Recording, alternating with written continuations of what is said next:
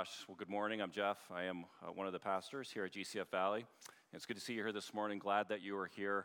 GCF Valley exists to glorify God, which means that we're not here to bring attention to ourselves, draw attention to ourselves. It really means when we glorify God that there is really one purpose for our life, one purpose for everything that we aim to do, and that is to make much of Jesus Christ, our true King. And the way that we do that then is through gospel-centered worship, evangelism, discipleship, and community. And in all those things, again, our really heart's desire is to make much of Jesus because he's worthy. Amen? Part of community and gospel-centered community is hospitality, and actually a pretty big part of hospitality is food. Eating together. One of the things I really love about our church, there are many, many things, but one of the things I really love about church is that we love to share meals together. Sometimes it's maybe a coffee, or sometimes, for me, it's sharing a manly tea with you. But we love the being together and be able to share a meal. We have a newcomers lunch right after church today in Fellowship Hall. If this is your first Sunday here, I just want to say you showed up on a great Sunday. And we would love to feed you. You don't have to sign up for it. Just join us in Fellowship Hall. It's very informal. It's just a chance to get to know you. There'll be some of the elders, leaders there. You'll walk away with a book. We'd love to do that. If you've been here for maybe a few weeks or a month and you said, oh yeah, that's that thing I forgot to sign up for, you don't have to sign up. Just join us. We have food. We would love to have you there right after the service. If you're able to, please stand now as Lori reads our text from 1 Samuel.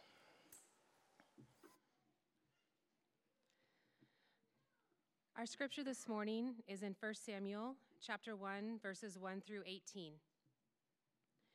That's 1 Samuel chapter 1, verse 1 through 18. There was a certain man of Ramathaim Sophim of the hill country of Ephraim, whose name was Elkanah, the son of Jeroham, son of Elu, son of Tohu, son of Zuph, an Ephrathite. He had two wives. The name of the one was Hannah, and the name of the other was Peninnah. And Peninnah had children, but Hannah had no children. Now this man used to go up year by year from his city to worship and to sacrifice to the Lord of hosts at Shiloh, where the two sons of Eli, Hophni, and Phinehas, were priests of the Lord. On the day when Elkanah sacrificed, he would give portions to Peninnah, his wife, and to all her sons and daughters. But to Hannah he gave a double portion, because he loved her, though the Lord had closed her womb. And her rival used to provoke her grievously, to irritate her, because the Lord had closed her womb. So it went on year by year. As often as she went up to the house of the Lord, she used to provoke her. Therefore Hannah wept and would not eat. And Elkanah, her husband, said to her, Hannah, why do you weep? And why do you not eat? And why is your heart sad? Am I not more to you than 10 sons? After they had eaten and drunk in Shiloh, Hannah rose. Now Eli the priest was sitting on the seat beside the doorpost of the temple of the Lord. She was deeply distressed and prayed to the Lord and wept bitterly. And she vowed a vow and said, O Lord of hosts, if you will indeed look on the affliction of your servant and remember me and not forget your servant, but will give to your servant a son, then I will give him to the Lord all the days of his life, and no razor shall touch his head. As she continued praying before the Lord, Eli observed her mouth. Hannah was speaking in her heart, only her lips moved, and her voice was not heard. Therefore Eli took her to be a drunken woman. And Eli said to her, How long will you go on being drunk? Put your wine away from you. But Hannah answered, No, my Lord, I am a woman troubled in spirit. I have drunk neither wine nor strong drink, but I have been pouring out my soul before the Lord. Do not regard your servant as a worthless woman, for all along I have been speaking out of my great anxiety and vexation. Then Eli answered, Go in peace, and the God of Israel grant your petition that you have made to him. And she said, Let your servant find favor in your eyes. Then the woman went her way and ate, and her face was no longer sad. This is the word the Lord has for us today. Thanks be to God. You may be seated. Join me in prayer. Our great God and Heavenly Father, we pray now not simply because this is how sermons are supposed to start, but we pray now because we are in desperate need for you to answer this prayer. Give us, Lord, in these moments we have together, ears to hear these words, your word, in the next few minutes. May they not be lost on us. We're not interested in wasting time this morning. There really is no point in just sitting through another sermon. So God, grant us exactly what we need to hear from your holy, inspired word. Speak to us in such a way this morning, Lord, that we would know without a doubt that God is in this place, that you are speaking. Be pleased to do this, I pray. In Jesus' name, amen. Started out as a very normal Monday morning for me. It was really a beautiful day, fall day. The sun was shining. I'm sure the birds were chirping harmoniously. I took 2 of my kids to school, dropped them off. I hit only green lights on the way back. When does that ever happen? So life was good. I pulled back into my driveway, and I noticed Becky, my bride, walking hastily out of the garage towards me. And I'm an optimist, so I thought, that is awesome. She's coming out to meet me, greet me, maybe give me a hug. It's only been 15 minutes, but maybe it's true. Absence really does make the heart grow fonder. And I was wrong. Turns out she was not there to meet me and greet me and give me a hug. Barely turned the engine off. I got out of the car, and Becky looked straight at me, and she said, "Don't freak out, but right now, I need you to believe in the sovereignty of God." That's the one and only time in the history of our marriage that Becky has ever said that phrase and those words to me. And I really don't have a tendency of freaking out about sort of normal life stuff. But when your wife looks at you and tells you explicitly, "Don't freak out," do you know what happens next? You start to freak out, at least a little bit. So almost instantaneously, I began to consider all the things that might cause me to freak out on an otherwise pleasant Monday morning. Are you okay, Becky? Are the kids okay? Did you get some bad news from your family or my family? Are you pregnant? Because that really would require the sovereignty of God. I'm not talking like Mary, Mother of Jesus level. Okay, so you're not pregnant, that's good. But what appliance just blew up? Did the basement just flood? Is the house on fire? Are we getting a cat? Because that would make me freak out. So if you think about it, there's a whole lot of everyday life that you can place between "don't freak out" and "right now I really need you to believe in the sovereignty of God." Now, it would probably be a little unloving if I didn't tell you the rest of the story, because I know you're thinking, well, what actually did happen? And you would miss the whole sermon, so I don't want you to do that. It's probably none of what you're thinking. It actually turned out to be not a big deal. We were locked out of our house, and there's a whole backstory there with a 1966 house and a very temperamental garage door.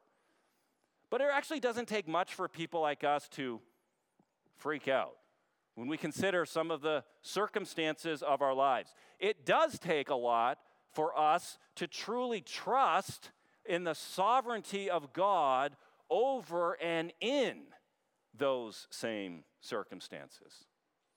When faced with the prospect of an unknown future, or even more, church, when you face the reality of the known present, this is what life looks like, and it's maybe not so good, well, yeah, it's actually kind of easy to freak out, or at the very least, feel just a sense of helplessness. Like, Lord, I don't really know what to do. And that can easily lead to a kind of hopelessness, a kind of helplessness and hopelessness that says, Lord, I don't think my life is ever going to change, and there's no one who can help me. It's one thing to be locked out of your house. for a few hours. A few minutes of clear thinking can solve that. But what do you do if you are facing some difficult circumstances that actually don't have an easy fix? There's no magic solution. There's no 5-step plan. There's no simple resolution. What do you do when you are actually helpless? What happens next to you? This morning in 1 Samuel chapter 1, we meet a woman who understood helplessness and hopelessness all too well. And far from freaking out, Hannah shows us what it means to actually trust in a God who is sovereign in her life in the midst of her own helplessness. So there are two main elements that we want to look at this morning to Hannah's story. First, Hannah's plight, and then Hannah's prayer. Her plight is in verses 3 through 8. By way of review last week, the first two verses here in 1 Samuel, we learn that there's a certain man who lived in Ramah called Elkanah. He's an average Joe. Nothing really noteworthy, nothing all that impressive about him. Hannah is his wife. So far, so good. Very quickly, verse 2, we learn that Hannah is childless. Translations will say she is barren. So Elkanah takes a second wife, Peninnah, and we learn that Peninnah is as fertile as they come. She had many, many children. And so if you're thinking, how's that going to work? Is that going to work? You'd be asking the right questions. It's not going to work. This is what we call a dysfunctional family. But Hannah in particular is an Israelite woman in deep need. And there are all kinds of reasons for her deep need, for her helplessness and her hopelessness. First, she lives in the hill country. Ramah, for short, is in the middle of nowhere. We would say she lives in the sticks, far away from the bright lights and the big city. Second, she's a woman. That means that she's not head of her household. That means that she doesn't own any property. That means that she doesn't have the freedom to fix what is wrong and provide a more favorable life for herself, even if she wanted to. She just doesn't have that freedom. Third, she is childless. She has no children, which means that she has no heir to offer to Elkanah. She longs for children. But up to this point, that longing is unfulfilled. And we can imagine that sort of internal monologue for Hannah. Maybe this month. Maybe the next month, I'll be pregnant. Maybe the month after that, I will finally have a son. But 1 month turns into the next month, and the years grind on. And though her longing for a son, an heir, continues, her hopes begin to die. Now, on a strictly emotional level, some of you here can actually identify with Hannah. That's actually part of your story and your life. On another level, few of us can really understand where Hannah is coming from, because childlessness in Hannah's day was especially severe. Israel had no safety net. They had no provision. There was no health care. There's no public assistance of any kind. Charitable giving was a private matter. There was no state to enforce it. So for Hannah, if Elkanah, her husband, dies before her, well, she depends then on her children, particularly her sons, to provide for her in her old age. And that's the problem. She doesn't have any sons. She doesn't have any heirs, which means then that for Hannah, there's a very real possibility that she would be forced to beg, or even more, that she could actually starve. On top of all of that, and this is probably, at least when I consider it, this is probably even the most severe thing that she's having to deal with. There was such an enormous amount of cultural pressure for a woman to bear children. And if she couldn't bear children, this woman would live then with the shame and the humiliation and the embarrassment. I mean, she couldn't escape it. A woman's honor was in bearing children and in raising up heirs. A woman who was barren was regarded as a failure and a disgrace especially by other women. In the same way that other men might look at other men, look down on other men at this point, if they are fleeing from battle or if they're not taking care of their land, a woman without children meant that she had not properly fulfilled her role as a woman. She's a disgrace to all women. So to not have children is shameful. This is where Hannah is. This is her plight. So the question is, at this point in the story, how do you help a helpless woman as Hannah is? What's going to be helpful? Well, we might apply a little creative thinking and say, you know what Hannah needs? She needs to get away. She needs to get out of that two-bit town. She needs to go to the big lights and the big city. She needs to party. Verse 3. Now this man used to go up year by year from his city to worship and to sacrifice to the Lord of hosts at Shiloh, where the two sons of Eli, Hophni and Phinehas, were priests of the Lord. Now we'll come back to those two worthless sons of Hophni and Phinehas, and that's not me being mad at them. That's how the Bible describes them. But what we see here is Elkanah is a godly man. He's a consistent man. He takes his family to Shiloh for the annual feast, for the celebration. And I don't think it's too much to assume that Elkanah is probably thinking, you know what, maybe just Hannah needs a break. Let's get her to the celebration where God's people are there and she can worship, and maybe that will get her out of her troubles. Maybe that will get her out of her distress. So Elkanah he's trying to be a good guy. He's a faithful husband. Notice what happens next, verse 4. Elkanah sacrifices to the Lord and gives portions to Peninnah and to all her sons and daughters. Now, we're not told how many sons and daughters Peninnah has, but certainly enough that it probably took a little bit of time to hand out all those portions. Verse 5. But to Hannah he gave a double portion because he loved her, though the Lord had closed her womb. Now, the Hebrew here is really, really difficult. There are some translations. You may have a Bible that says he only gave Hannah one portion. I think the point here is that Elkanah is actually really trying to be a faithful husband. He's treating Hannah with kindness. He's not overlooking her. He's not ignoring her. But what is highlighted here in this scene, and I want you to get this, church, what's highlighted here is the contrast between Peninnah and Hannah. Peninnah has lots of kids and lots of portions to give out for her kids. Here's one for you, one for you, one for, where's Rebecca? Somebody get her, one for her. Where did Isaac? One for him, one for you, one for you. And Hannah is witnessing all of this. And whether she gets one or two portions, it's just like another punch in the gut for her.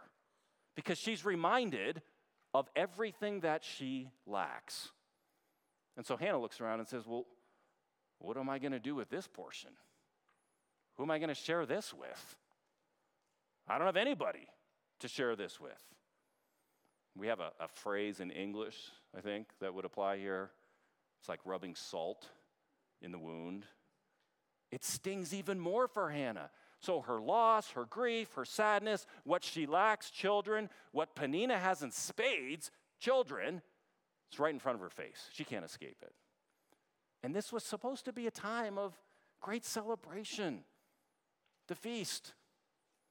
But this is, in fact, the absolute hardest time for Hannah. Now, many of you know exactly what this feels like. If you have ever grieved the loss of a spouse or a child or a really good friend, oftentimes you feel that loss most acutely at holidays, Christmas, birthdays, anniversary. When everyone else in your family is celebrating and happy, you feel the sting and the pain and the sadness of your loss the most. I think we hear this and we have a lot of compassion on Hannah, don't we? It's not hard for us to feel compassion for her plight, how low she is, how absolutely helpless she is. If you can believe it, it gets worse. Verses 6 and 7. And her rival used to provoke her grievously to irritate her. because the Lord had closed her womb. So it went on year by year. As often as she went up to the house of the Lord, she used to provoke her. Therefore, Hannah wept and would not eat. I mean, Peninnah's just playing dirty now. That word for provoke literally means to thunder, as if you are caught in a very violent lightning and thunderstorm that never actually ends. So Hannah has to face the thunder and the lightning from Peninnah day after day after day. She's tormented by Peninnah. We can imagine some of those hurtful words that just fly out of Peninnah's mouth. Hey, Hannah, what have you actually got to be thankful for? Isn't it obvious, Hannah, that the Lord really doesn't care about you? It's kind of funny, Hannah. You come here year after year after year. You come here to give thanks to God, but He has not given you the one thing that you actually want. Or maybe the provoking took the form of just endless taunting. Hannah, these kids are wearing me out. I haven't had a good sleep in years. My kids are so active, they're so full of energy, it's just really hard to keep track of them. Hannah, what's it like to have all that free time? Now, I think if you're Hannah and you're hearing this, like this is where you want to extend the right hand of fellowship to Peninnah's jaw. That'd be a normal response, wouldn't it? Elkanah, he's here too. He attempts to comfort her. That backfires in verse 8, big time. And he's left with a wife here, Hannah. She's not eating. She's crying. She's depressed. She's sad. She's distraught. She's a very helpless woman. Now just think about this. If this family came to you for help and you're sitting in our soul care room up there and you're trying to put the pieces together and you see Hannah and you're trying to figure this out, you may want to politely excuse yourself, get in your car, and just drive away. It's complicated. Hannah is about as low as you can get. But here's what is really, really important, church, for us to understand. Hannah's in a real desperate situation. But that is exactly where God wants her to be. In humility. Desperation. And it'd be real easy, in fact, to kind of skip over this text and bypass the reason for Hannah's misery and sadness and grief. But we can't do that because we're told twice here exactly what's going on. Verse 5 and verse 6. The ultimate reason for her sad plight and circumstances is because the Lord had closed her womb. Do you understand that? That means that God is the one responsible for Hannah's hopelessness. She wasn't barren for medical reasons. There wasn't some sort of trauma. The reason that she had no children, the reason for her helpless estate, the reason for her suffering is ultimately because God is sovereignly responsible over her life and for her life. God is ultimately responsible for Hannah's shame, her sadness, her grief, her sorrow, her low place.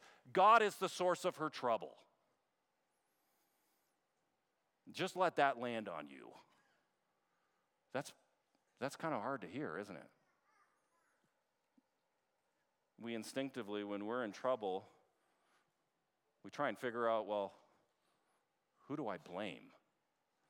I'm going to blame somebody for that. Maybe it is me. At times I think, yeah, that's on me. But somebody has to be to blame. Hannah can only blame God. And that's hard.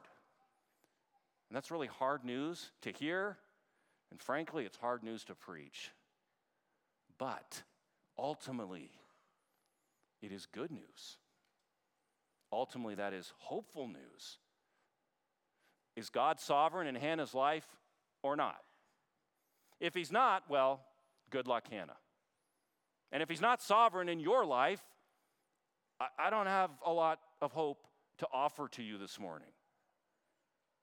But if He is, if God is actually sovereign, then there is not one tiny detail of Hannah's life or her suffering or her shame or her humiliation that he is not aware of and that he cannot change. And this is what Job discovered. And it took him a while, pretty much the whole book. Job at the beginning had a lot of children, had a lot of wealth. He had lots of money. Job had the life we all want. And then he had nothing. And Job learned that because God is wise and sovereign, the Lord gives and the Lord takes away. Blessed be the name of the Lord.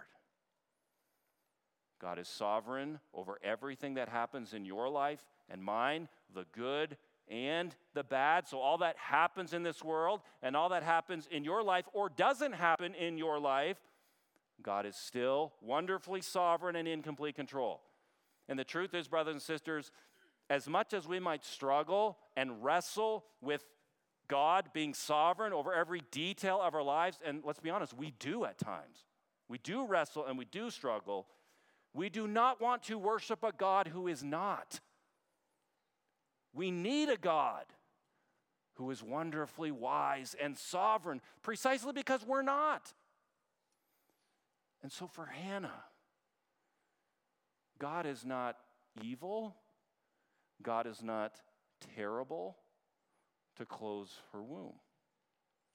God is her loving heavenly Father who in his wise, but yes, sometimes complicated sovereignty gives only good gifts to his children.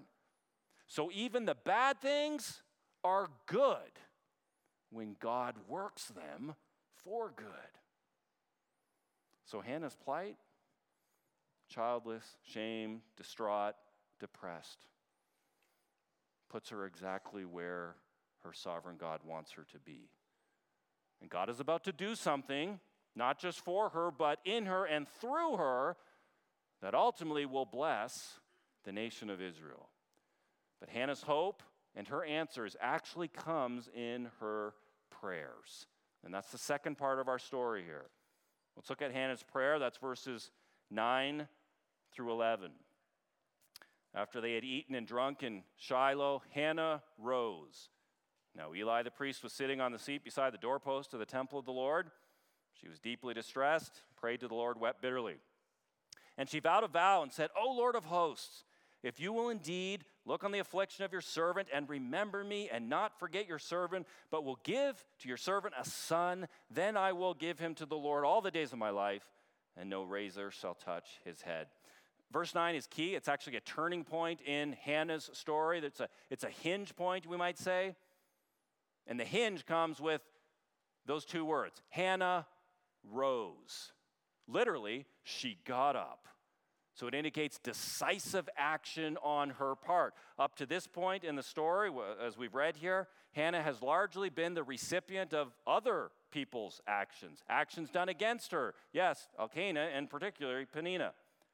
But now Hannah rose. Hannah acts. And what is this decisive action on Hannah's part? Hannah prays. And I want you to notice here 4 things about Hannah as she prays. First, in the midst of her overwhelming grief and sadness, Hannah turns to the Lord. It's verse 10. She goes to God. Is that what you do when you're in trouble? Is that the norm for you when you face some difficult circumstance or something that you feel just helpless about? Is that the instinct? I got to go to God. Maybe sometimes, like let's be honest, sometimes that is what we do, great. But many times we don't. Why pray and turn to God when we can worry and fret and get busy and just solve our problems? So at times, we may be just really passive, almost paralyzed by our circumstances. I don't know what to do. But at other times, we actually spring into action, we get busy, and we try to solve our problems by ourselves. I'm going to handle my own business. Robert Wuthnow is an American sociologist, just recently retired from Princeton University. It's been about 10 years now. He wrote a very, very fascinating book entitled, Be Very Afraid, which the title alone, that's like great bedtime reading. Be very afraid. But here's what he did. He tried to figure out, is there a typical American response to threats? Is there kind of a norm of this is how Americans respond to various threats? Terror, pandemics, environmental devastation, nuclear annihilation, among other threats. So he surveyed the history of American responses to crisis, and he began with the dropping of the atomic bomb on Hiroshima. And his conclusion, and I'm quoting now, Americans tend not to freeze in the face of threat, but get busy and buy duct tape.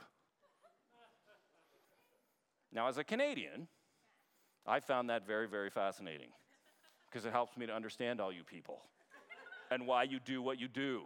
So when you're in trouble, when you face hardship, you try and fix it. You fend for yourself. I'm going to solve my problem. I'm going to take care of my business. I got to buy some duct tape.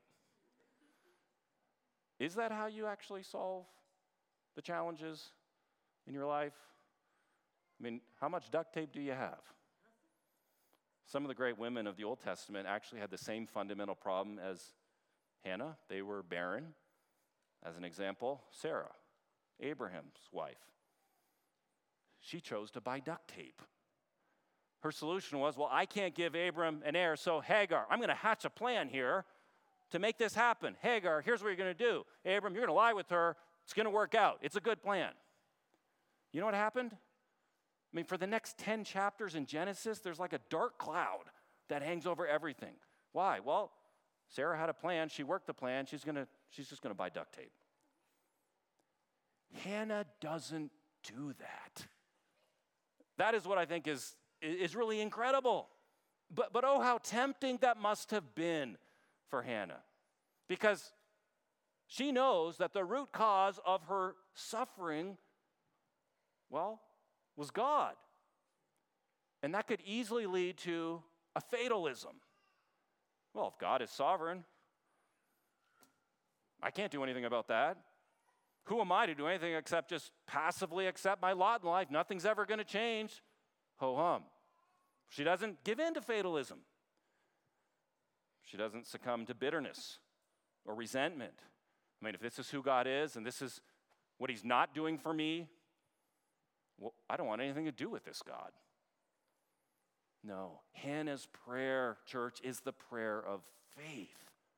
The kind of gutsy, courageous faith that says, because I actually do trust in the goodness and sovereignty of God in this situation, I have to pray. I must pray. I'm going to continue to pray. I have to go to God. Because Hannah knows that if God had closed her womb, then it will need to be God who opens up her womb. That's faith. Here's the second thing. Hannah recognizes the awesome power of God. Verse 11. She calls out to the Lord of hosts, literally, the Lord of the armies. So Hannah she has a deep sense here. She knows her God. The Lord of the armies means he commands all the armies. There's no one more powerful. There's no one more majestic. There's no one who's more omnipotent. She knows who God is and what he's capable of doing. She knows that her God has unilateral power over the entire universe. Hannah's God, your God. Do you know that he has the resources of the entire universe at his disposal? So Hannah cries out to God. She remembers his power, his might, his majesty, that he is the Lord of the armies, that he can do whatever he needs to and wants to do. And in faith, though, she assumes that even though God is so transcendent and so majestic, in faith, she cries out to him and assumes that he would still care about one helpless Israelite woman in need. And that's exactly what she discovers. Her God does care about her. Her life does matter to him. I'm going to give you a really fun fact. This is so cool. Do you know up to this point in the Old Testament, no one has referred to God as Hannah does. She's the first. You are the Lord of hosts. It is this helpless, barren woman that sees something in God that no one else yet has seen. That's faith. That's faith. Here's the third thing.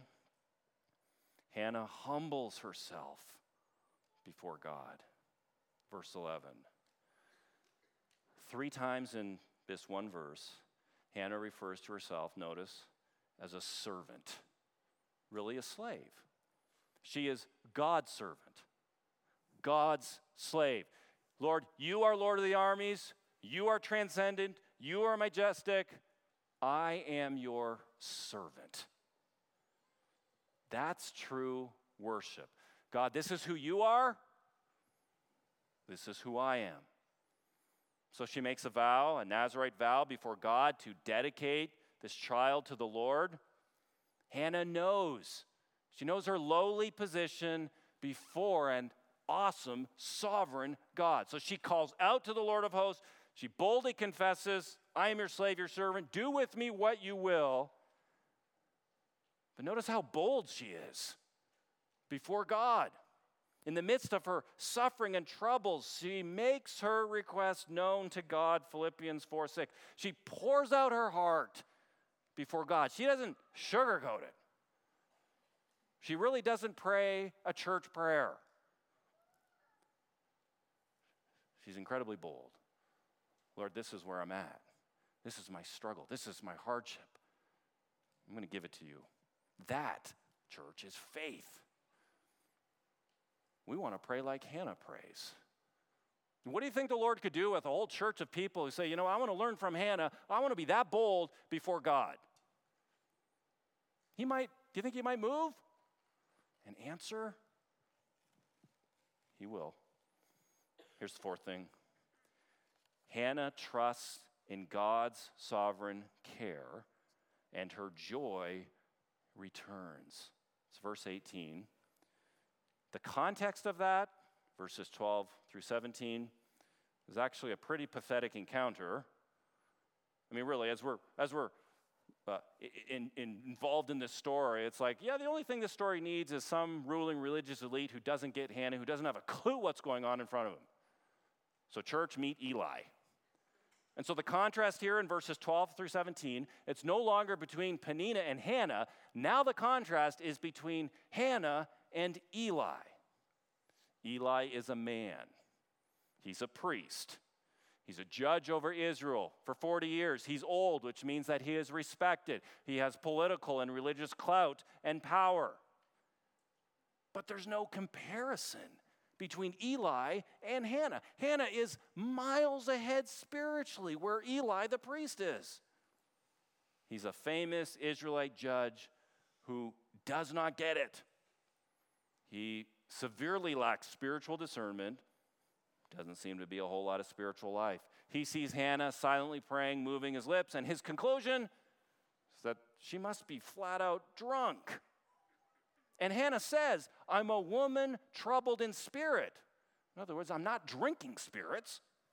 I'm pouring out my soul to the Lord and my anxiety and trouble. And Eli doesn't have a clue what's going on with her. All he thinks is that she's a drunk woman who evidently prays when she's drunk, so he just blurts out a blessing and sends her on her way. If Eli, this famous priest, can't tell the difference between a godly woman's sincere prayer of faith and some drunken rambling, no wonder Israel is in such deep trouble. I mean, it certainly raises the question, does it not, of his competence and his character. But what we are impressed with, church, is not Eli. We're actually disappointed in him. Maybe we were angry at him. We are impressed, though, with Hannah, this otherwise very helpless woman. Notice the difference in Hannah. Again, this is verse 18. And she said, let your servant find favor in your eyes. Then the woman went her way and ate, and her face was no longer sad. Something's different about Hannah. She's eating, and the inference is she's also smiling. You don't look at her as a sad, depressed woman. She's no longer sad. But here's what's so amazing, church. And please get this. The amazing thing about this is that Hannah's joy has returned, but God has not answered her prayer yet. She's still barren. She still has no heir. She has no son. Yet her appetite is back. And she's no longer sad. So her actual circumstances have not changed. What's going on? Hannah knows and trusts that the Lord is up to something good for her. She knows that God loves her. She knows that he's in control. She knows that he has a good plan to bless her. Hannah then has hope because her God is, in fact, the sovereign God of the universe. He is caring for her, and he will always do what is best for her. Do you trust God in that way? Hannah's way? Do you trust him and rejoice in him even before he provides for you? Before he answers those deep needs and your requests? Or are you the kind of person that will only trust him after he has done what you want him to do? There's a big difference there, isn't there? Can you trust God? Can you rejoice in God? No long face, no sad face, no moping around. Even before he actually moves and answers your prayers like Hannah? Or will you just say, I'm going to play it safe. I'm going to wait and see if and when God moves before I'm going to rejoice, before I'm going to trust him. That's the amazing thing about Hannah. Her joy returned. She's not moping around anymore in the midst of her grief and her suffering, even before the Lord had provided for her. As a result of my studies here, I'm going to put Hannah pretty darn close to the top of the list of people that I want to get a tea with in heaven. I want to talk to her. Hannah proves herself to be a remarkable woman of faith. There are, I think, a lot of lessons that we can learn from her, but for the sake of time, I have two short lessons. Lesson number one, Hannah's God, I trust your God. The Bible's God is the God of the helpless and the hopeless. He is the God for the helpless and the hopeless. When his people are without hope, without strength and resources and any human gimmicks, that's when God loves to stretch out his hand and move. So Hannah's hopelessness and her helpless estate, that was no barrier for God, for him to move and work in her life. And your hopelessness and helplessness, that is no barrier for God either to move and work in your life and to use you. That's actually the starting point. Our God's tendency is to make our total inability and our inadequacy and our weakness his starting point. So, brothers and sisters, it's actually when you come to the end of yourself and your resources, that's when you really begin to see God move in your life. Because it is the character of our God. It's the nature of the God. It's God's heart for us to remember his people, to hear our cries and our prayers for help, and to come and give us his divine aid. We see this all over Scripture. We see it right here in 1 Samuel. God is the sovereign God who is our helper by nature. But you got to know, we see this most clearly and fully in Jesus Christ. Jesus left the throne room of heaven, perfect, complete unity and fellowship with the triune God. And he entered into this earth, a world of suffering and sin and evil and sorrow. Why? For you and for me, for our sakes. And on the cross, he actually proved that God is the helper to the helpless because he died for us, the spiritually blind and deaf and dead. You cannot get more helpless than spiritually dead. And on the cross, in his greatest hour of human need and crisis, Jesus demonstrated his undivided trust in God, his Father's sovereign plan for his life. He's going to die and absorb the holy wrath of God for us. 1 Peter 2:23. And so what did Jesus do? He entrusted himself to the one who judges justly. Do you think there is a better helper for you in your time of need? When maybe you are freaking out a little bit? Are you content here to just buy more duct tape? That's how you're going to solve your problems? Will you find a better God who will love you more than this God, Hannah's God? I mean, are you really content to leave here to say, that's a nice story, but I'm just going to leave it there? Will you continue to spurn the God who actually gave up his own son for you because he loves you so much?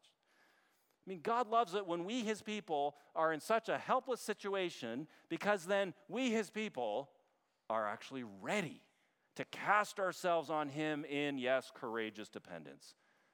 So that's why we persevere. That's why we don't quit praying. That's why we continue to show up Sunday after Sunday. That's why we go to home group. That's why we do the things we do.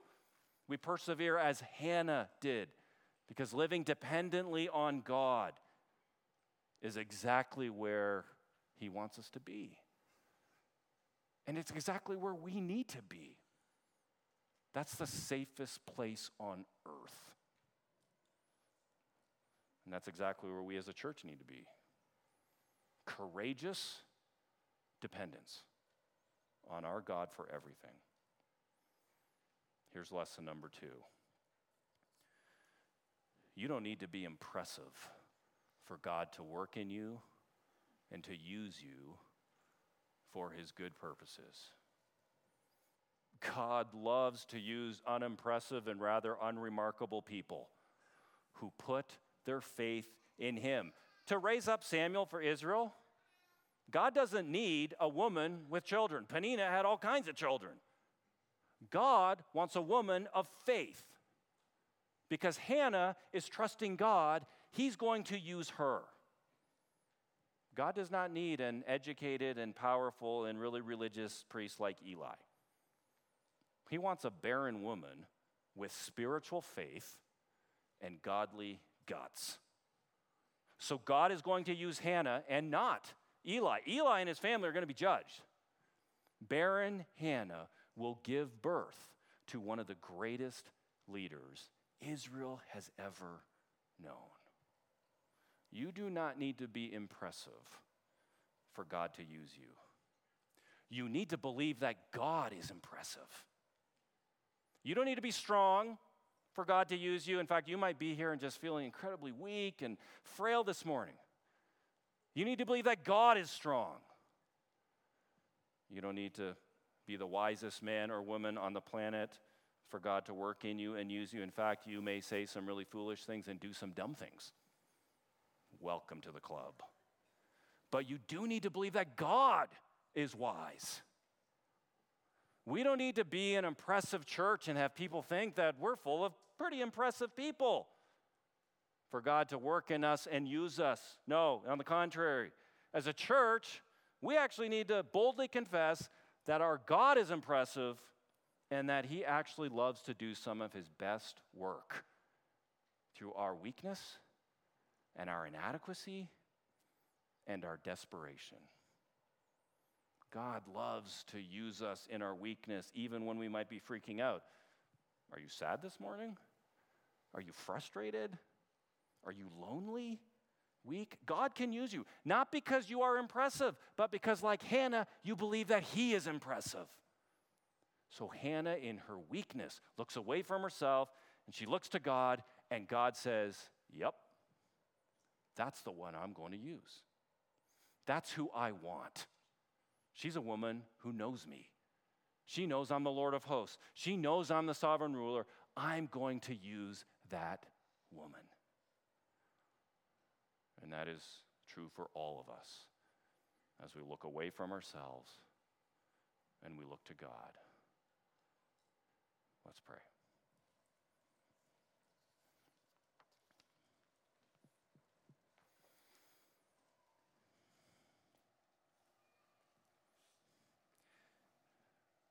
Heavenly Father, I pray that you would meet us exactly where we're at, give to us exactly what we need in your kindness and mercy for us, Lord.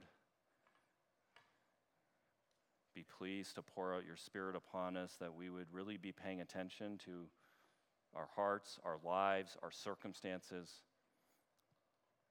but even more, that this day and this week, we would see our God, who is wonderfully, joyfully, sovereignly, mercifully ruling and reigning in and over our circumstances and our lives. Lord, we confess our great need for you. And for those who are here this morning who are particularly troubled, feeling helpless, weak, maybe just clinging to hope, God, be merciful, be gracious. God, give us each that very true, very real, and very deep hope in you, I pray. And Lord, may we be a people who are growing in that hope, not just for our sakes and our families and our church, but especially, Lord, for those around us who are desperately searching for some hope in what can sometimes be a very cruel world. So meet us, I pray. In Jesus' name, amen.